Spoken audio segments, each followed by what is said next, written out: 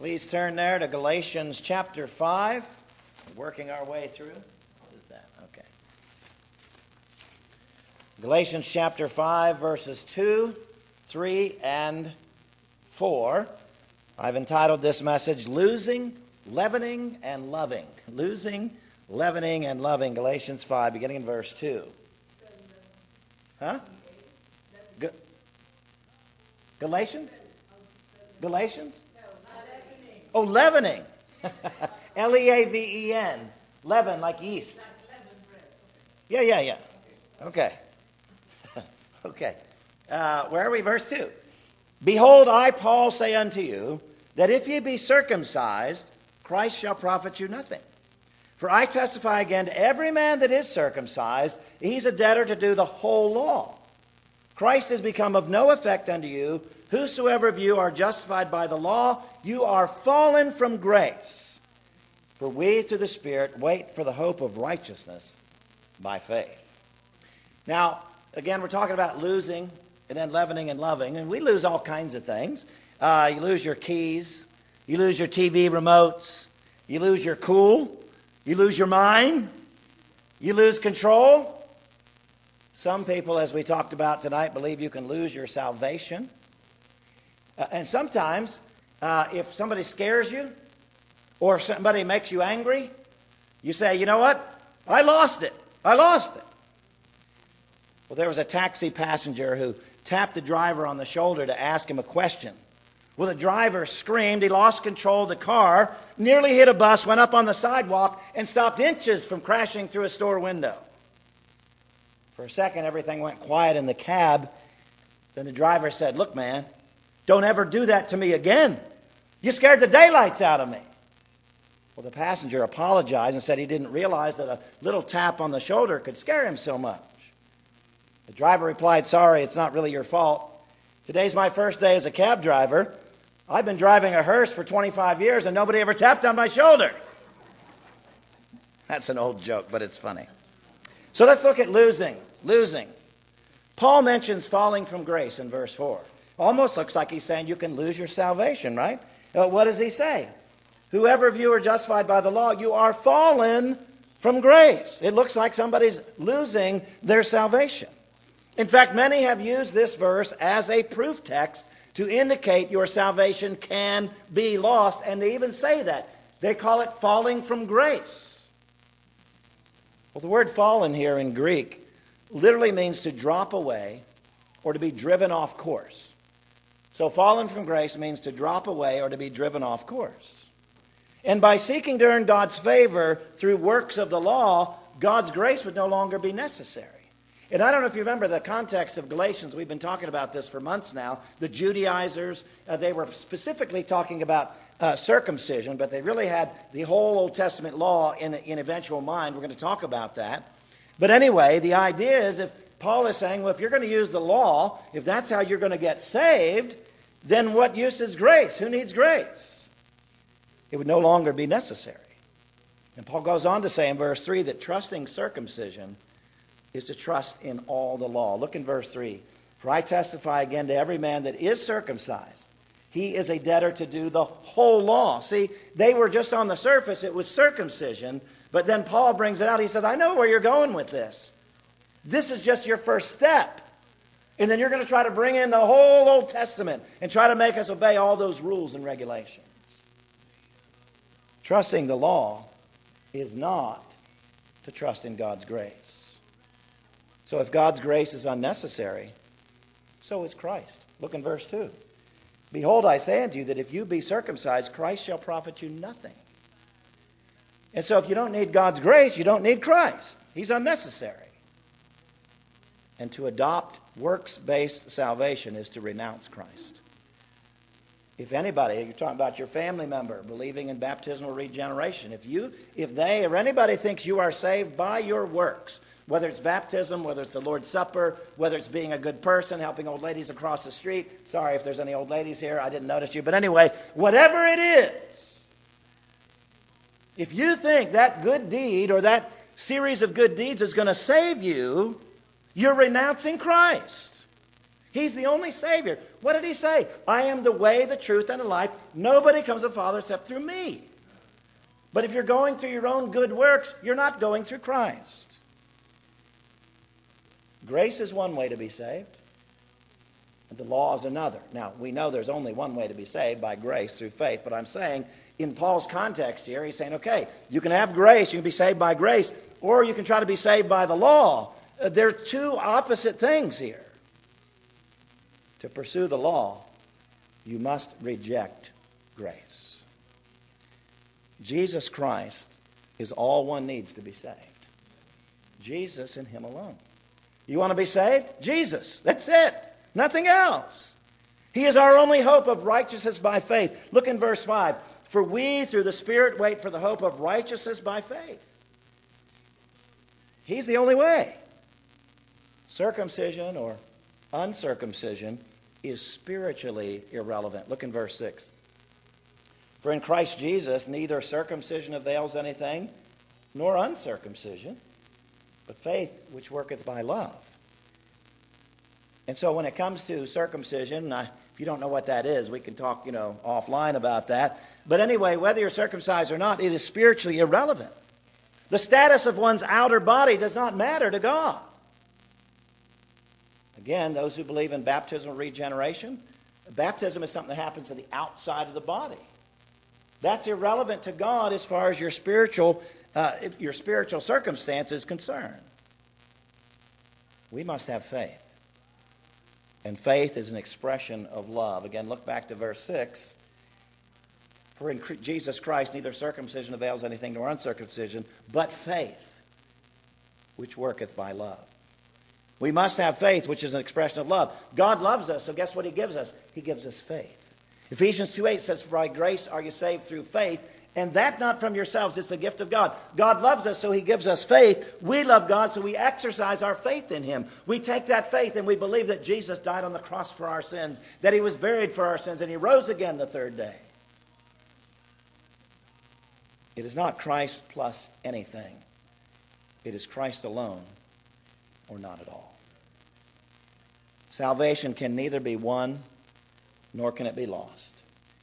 God saves those whom he chooses, and those whom God saves, he keeps forever.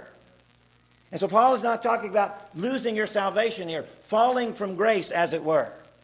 But he's saying if you choose to save yourself following good works, then you have veered off course from grace. Grace alone, through Christ alone. That is how we're saved. So losing. But secondly, let's look at leavening in verse 9. Leavening. Now leaven or yeast was a Jewish symbol.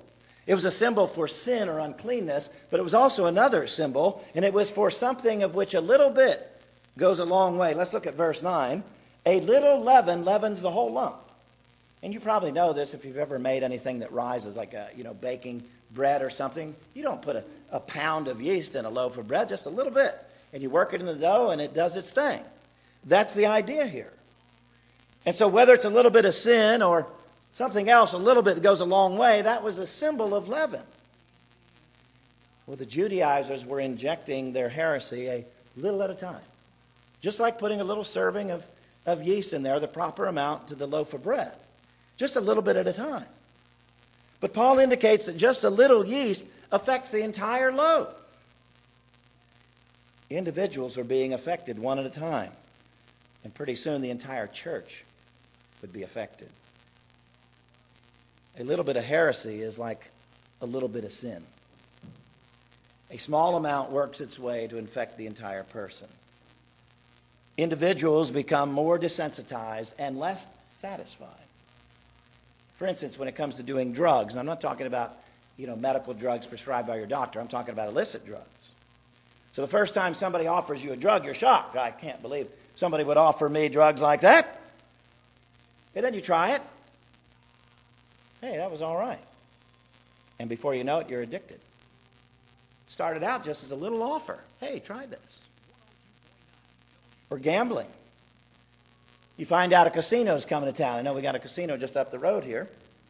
In fact, I just learned a couple weeks ago that Waldorf used to be like like a big-time casinos and a big-time entertainers and all. I didn't know that. What happened? I don't think that would be good for us. But, I just was shocked to learn that because all I know about Waldorf is, the Wigwam Bakery and the mall. That's like all I know up there. But the fact of the matter is gambling, so you hear there's a casino coming, you're shocked. Or that new scratch-offs are coming, and you're shocked. Why in the world is the government promoting gambling? And then you go ahead and spend $5 and you win. And before you know it, you're addicted to it. Starts out real little, just a little thing. And then it grows. You could say the same thing about illicit sex. It starts out as an offer and you're shocked, and then before you know it, you lose control. As I mentioned this morning, we must live holy lives. God says, you be holy even as I am holy, saith the Lord. And so a little bit of sin, like a little bit of heresy, it can affect the entire person. It can affect the entire church. We must always be on guard. And this is true in all of life, both positively and negatively. By the way, Jesus used leaven not only to illustrate evil, like Paul is here, but even to illustrate good. Go with me to Matthew 13. Matthew chapter 13. Jesus is talking here, and in verse 33, he's telling a parable. He says, the kingdom of heaven is like unto leaven, which a woman took and hid in 3 measures of wheat till the whole was leavened. Now, he's talking about a good thing there, the kingdom of heaven. Talking about, sharing your faith, just a little bit here, a little bit there, and it grows the kingdom. But he also used leaven to illustrate evil. So stay in Matthew, go to chapter 16 and verse 6, where Jesus says, take heed and beware of the leaven of the Pharisees and the Sadducees. And so he used leaven both ways, positively and negatively.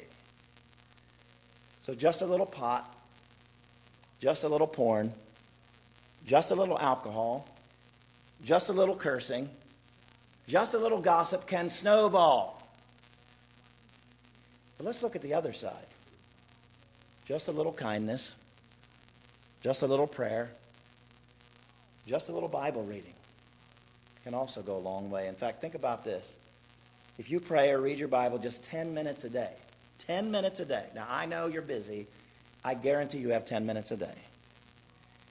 At the end of the year, if you have prayed 10 minutes a day, you will have had spent 60 hours in prayer. If you read your Bible just 10 minutes a day at the end of the year, you will have spent 60 hours reading your Bible. And so it works both ways. A little bit goes a long way, positively and negatively. Well, let's get back to the Judaizers. As the Judaizers wanted to cut off through circumcision, Paul wanted the Judaizers cut off. Look at verse 12. I would they were even cut off, which trouble you. So he's really getting right at the heart of the matter there. Circumcision, as I mentioned earlier, was just the beginning. Eventually, they would seek to implement the entire Old Testament law, thus making the sacrifice of Christ irrelevant. Look in verse 4. Christ has become of no effect unto you.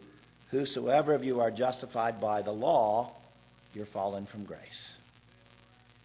And so their foot in the door was this circumcision thing.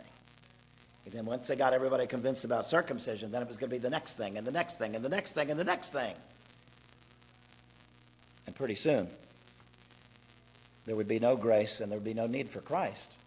They'd be right back where they started as Jews. And so, we see, first of all, losing, and then we see, secondly, leavening. Let's look finally at loving. We are truly free in Christ. Look at verse 13. For, brethren, you have been called unto liberty. Only use not liberty for an occasion to the flesh, but by love serve one another. And so we are truly free in Christ. We are free from the law. We are free from the curse of sin. We are free from the bondage of the law. We are free from the condemnation of the law. We are free from the frustration of trying to earn God's favor through the law. And we are free to follow the law or not follow the law. Circumcision, as the example Paul uses here, circumcision is fine if that's what you want to do. But uncircumcision is fine too. We are free to follow the law, and we are free to not follow the law. This may interest you. Go to Acts chapter 16.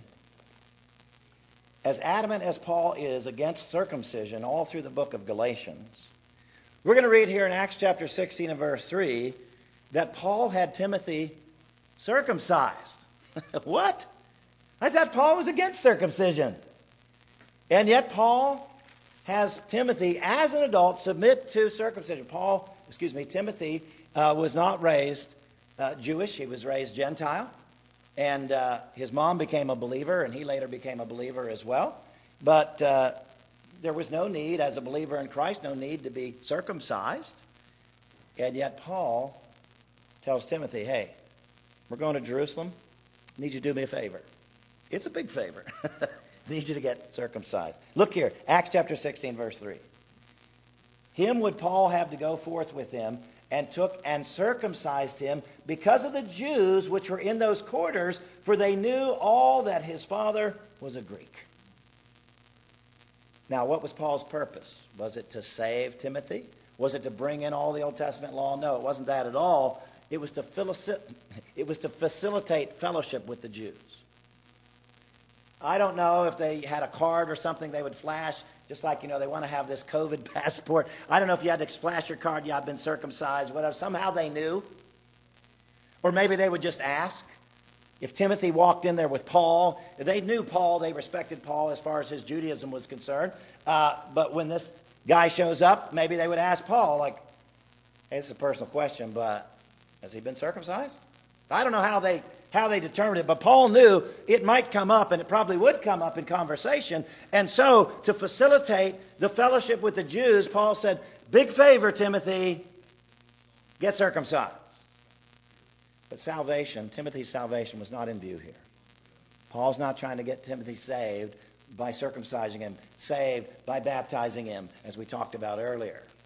This is just because the Jews of that day would have made a huge, huge deal about this, and Paul knew it. So we're free to follow the law. We're free to not follow the law. Now, I don't know, you might get in trouble with the local government, but if you want to sacrifice a lamb or something if you want to do that, it'd be okay. I'm not telling you to go home and do it. I'm just saying, if that's what you want to do, if you want to have the male children in your family circumcised, that's fine, but not as a means of grace, not as a matter of working towards salvation. And so you can follow the Old Testament law or not. We are not to use our freedom to sin, though. Let's get clear on that. We are not to use our freedom to sin. We are free from sin. We are not free to sin. And with freedom comes responsibility. We are free in Christ to live responsibly for Christ. We are to live for the one who has made us free. So let's live for him. Let's not live for us. A lot of times when we start talking about liberty and freedom, particularly in Christian circles, it's just all about what I can do, what I can get away with. Well, let's not live for us. Let's live for him. He's the one who set us free. But notice what else Paul says here. We are to use our freedom to love each other. We are to use our freedom to love each other. I've lost my place here. Verse 13. Brethren, you have been called unto liberty, only use not liberty for an occasion to the flesh. It's not about me, but by love serve one another. We must fulfill the intent of the Old Testament law by loving each other. Look at verse 14. For all the law is fulfilled in one word, even in this, you shall love your neighbor as yourself. Paul says this is how we take the whole Old Testament law, all those rules and regulations. He said, let's just boil it down to one, love one another. We must ensure that the exercise of our freedom, though, is not another's stumbling block. And so we are free in Christ, absolutely, but the fact of the matter is expressing our freedom may trip somebody else up. We must be careful not to do that. Why? Because we need to love them. And if you love somebody, you're not going to trip them up. Paul writes about this elsewhere in 1 Corinthians chapter 8 and verse 9, where he says, but take heed, lest by any means this liberty of yours becomes a stumbling block to those who are weak. We are to show our love for each other by serving each other. And we are to perform acts of love for one another. Because when we serve others in love, we serve Christ. So I want to challenge you tonight to perform some random act of love this week for your neighbor. You say, well, who is my neighbor? Well, remember, somebody asked Jesus that. And Jesus ends up telling the story of the Good Samaritan. And when you get to the conclusion of the parable, you learn, who is my neighbor? Anybody, everybody is your neighbor. And so whoever your neighbor is, could be anybody. I want you to do some random act of love for them this week. Not to get them to come to church, although that'd be fine. But don't let that be your purpose. Well, I'm going to be nice so that they come to church. Just do it to show genuine love.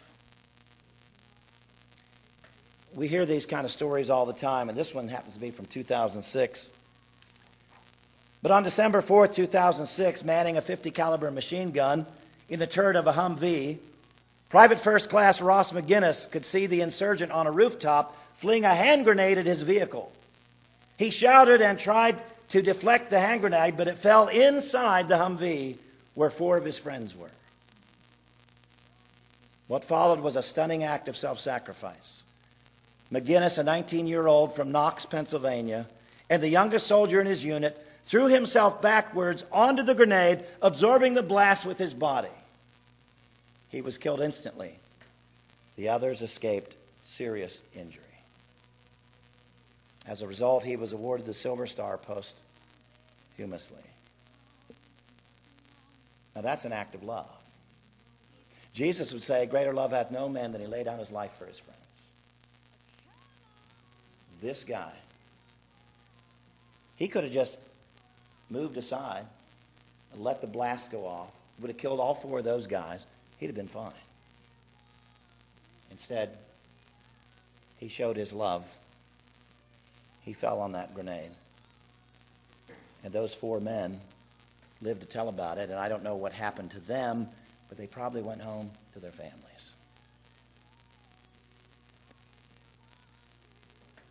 I don't necessarily challenge you to lay on a grenade this week. But find some way to show your love. I'm not talking about for your husband or your wife. I mean, that goes without saying. I'm talking about somebody else, your neighbor, which could be your husband or wife, but I mean your neighbor. And again, don't do it with any ulterior motives, like getting them to come to church.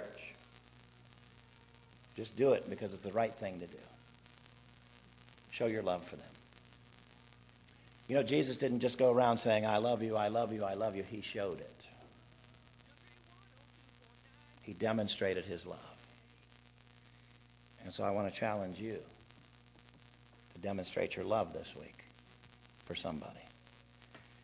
And who knows how God may use that.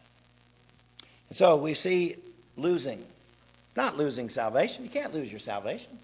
God doesn't give stuff and take stuff away like that, particularly our salvation. Paul's very clear in Philippians 1:6 that God finishes what he starts.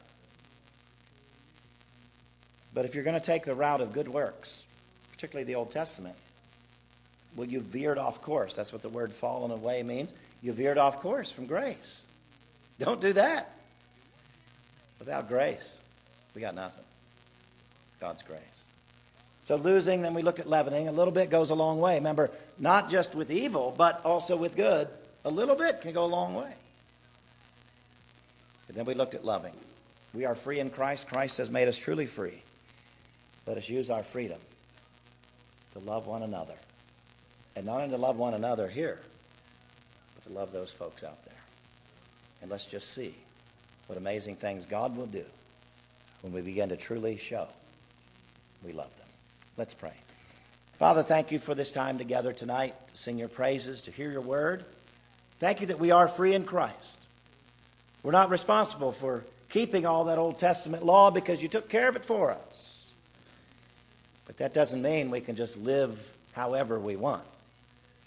We are to live our lives in freedom and yet in such a way that brings glory, honor, and praise to you. Give us opportunities this week to demonstrate genuine love for others. Thank you for showing us your love. Through Christ we pray. Amen.